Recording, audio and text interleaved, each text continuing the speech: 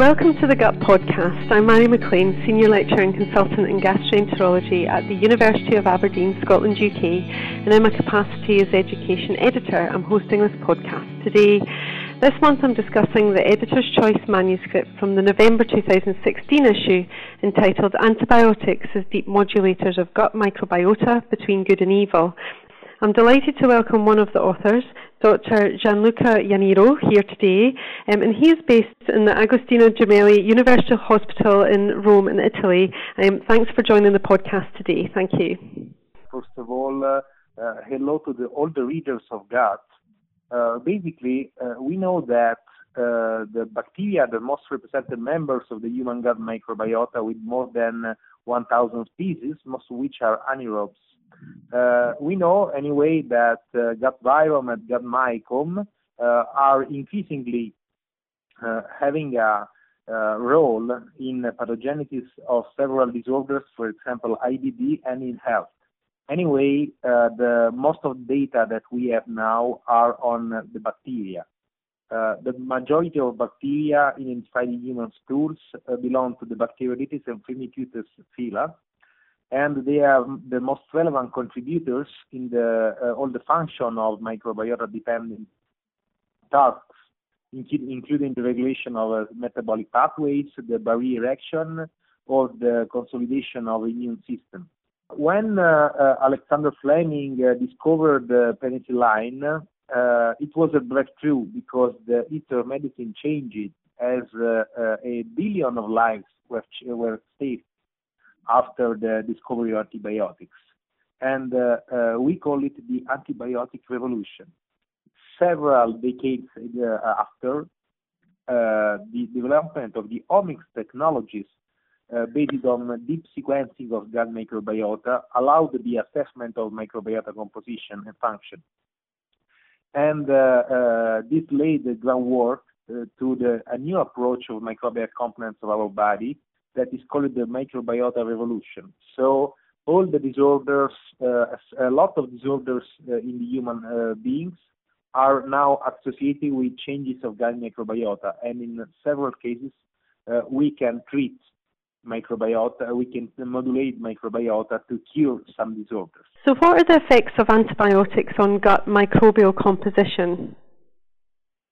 Okay, we know that antibiotics are no longer beneficial but also potentially harmful agents, as increasing evidence supports the correlation between their overuse and the development of disorders associated with the microbiota impairment. We know that most of antibiotics available on the market have a broad spectrum of action, so they impact not only on harmful bacteria but also on healthy ones. Other mechanisms of action include a direct harmful effect of antibiotics on GI epithelia, and also the spread of antibiotic-resistant microbes. Anyway, we know that antibiotics can act also positively on gut microbiota, providing the so-called eubiotic effect. For example, rifaximin, which is a poorly exovagal antibiotic, is known to increase the abundance of Faecalibacterium prausnitzii, which is an anti-inflammatory bacteria and butyrate producer, which is reduced, for example, in IBD, and also increase the abundance of lactobacilli. So in this case, antibiotic can act positively on the microbial composition.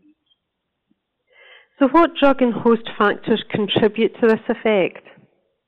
There are several factors that influence the effect of antibiotics on gut microbiota, and there are drug factors and host factors. Among the drug factors, we include the class, the pharmacokinetics, pharmacodynamics, the range of action, the dosage, the duration, and also the administration route. For example, the vancomycin exerts some effect on microbiota composition if given by mouth. Among the host factors, there are several ones, for example, the age, the lifestyle, and the microbiota composition before the antibiotic regimen. For example, elderly people react in a different way than young people, for example, to antibiotics in terms of gut microbiota changes. So you offer Clostridium difficile infection as an example of a clinical model of antibiotic-driven dysbiosis. So tell us more about this. C. difficile infection usually comes up as a complication of antibiotic therapy because the antibiotic therapy destroys all the healthy bacteria and the C. difficile can rise up. We know that antibiotic exposure can promote the development of CDI through several pathways. First, an antibiotic-dependent alteration of healthy microbiota. Then, changes in the metabolic function of microbiota may promote the development of C. diff infection. Moreover, production of C. difficile toxin is regulated through quorum signaling, and antibiotic-dependent depletion of other microbiota members can provide opportunity for C. diff to spread and express its virulence factors. Finally, it is a bile acid dependent pathway because in health we know that some primary bile acids do not undergo ileal reuptake and can be found in the large bowel. Here, the cholic acid is able to promote the growth of C. diff, while the secondary bile acid derived from microbial dependent dehydroxylation of primary bile acid can counteract this effect by inhibiting the germination of C. diff spores. Therefore, antibiotics may enhance the growth of C. diff by dependent bacteria that dehydroxylate bile acid, such as Clostridium shindens, which was shown to have a protective role against Clostridium difficile infection. So there is increasing evidence that the gut microbiota is involved in the pathogenesis of non-infective gastrointestinal and extraintestinal pathologies, and your paper talks through several of these in turn. So firstly, let's consider inflammatory bowel disease. What is currently known of the changes in gut microbiota associated with IBD, and can antibiotic exposure impact this in a positive or negative capacity? We know that the microbiota of patients with IBD goes through several qualitative and quantitative alterations. We know first that there is a decrease in bacterial diversity and a higher bacterial instability in patients with IBD compared with healthy controls.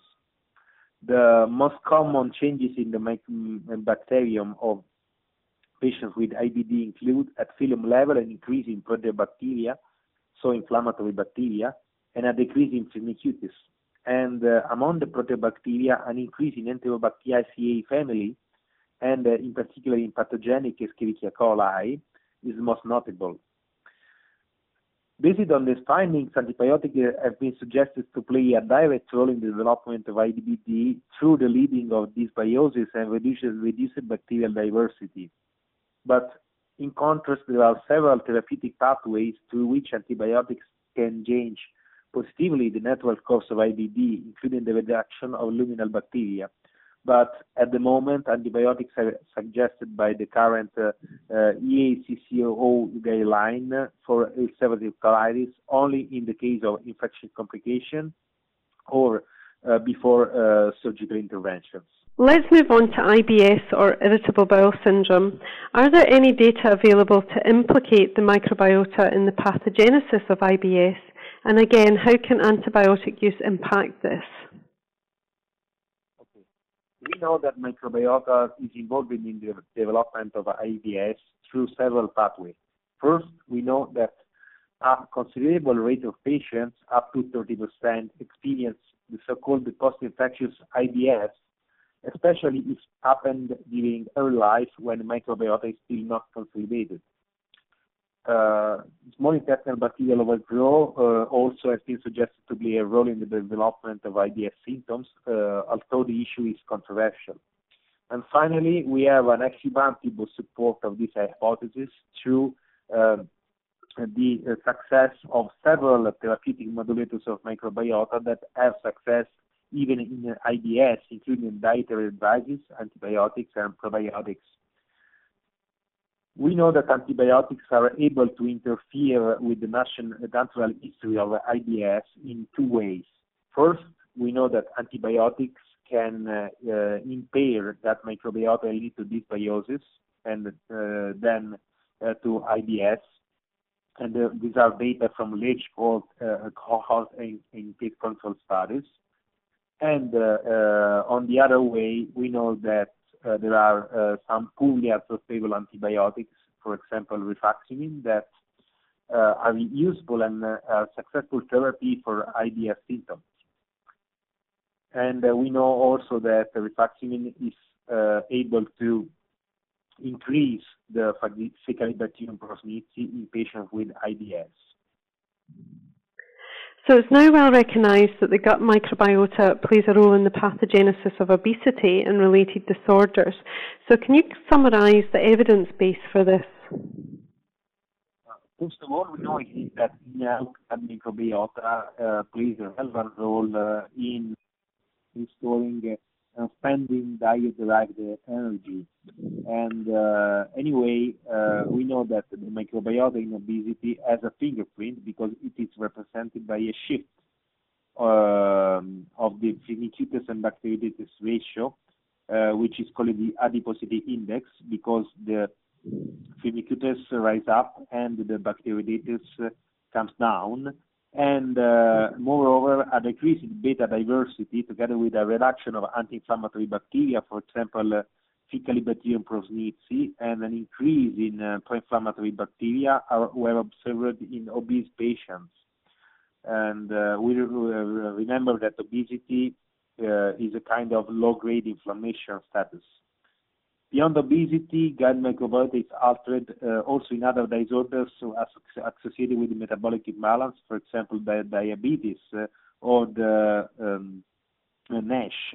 And according to the administration of high or low dosages, respectively, antibiotics were shown to be able to drive either to underweight, to the deep demolition of microbiota, or to overweight by development of cell-active dysbiosis.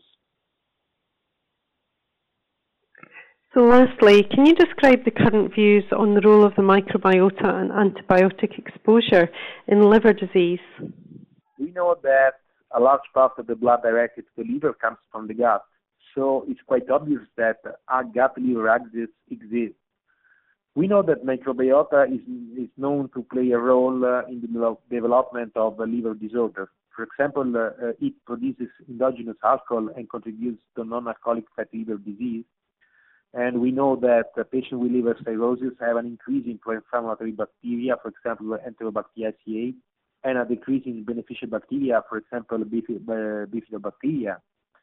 We know also that there are some therapeutic modulators of microbiota which are used in complication of liver cirrhosis.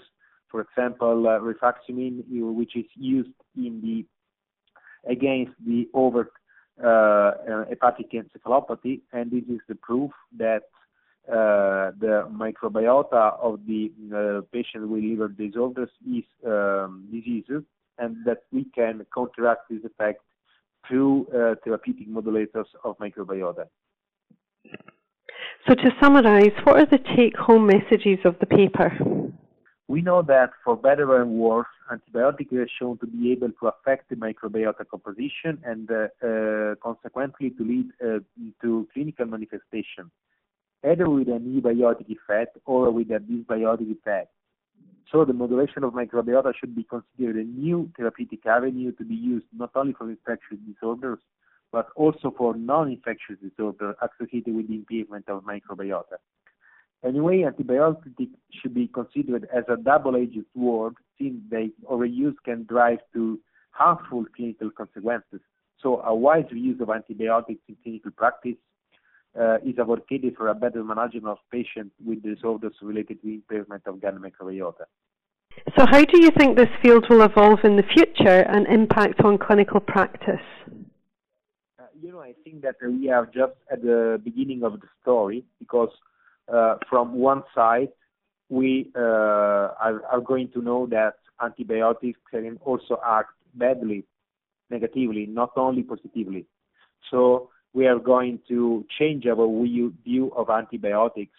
So we are even decreasing our request of antibiotics and our therapy with antibiotics in our patients at first.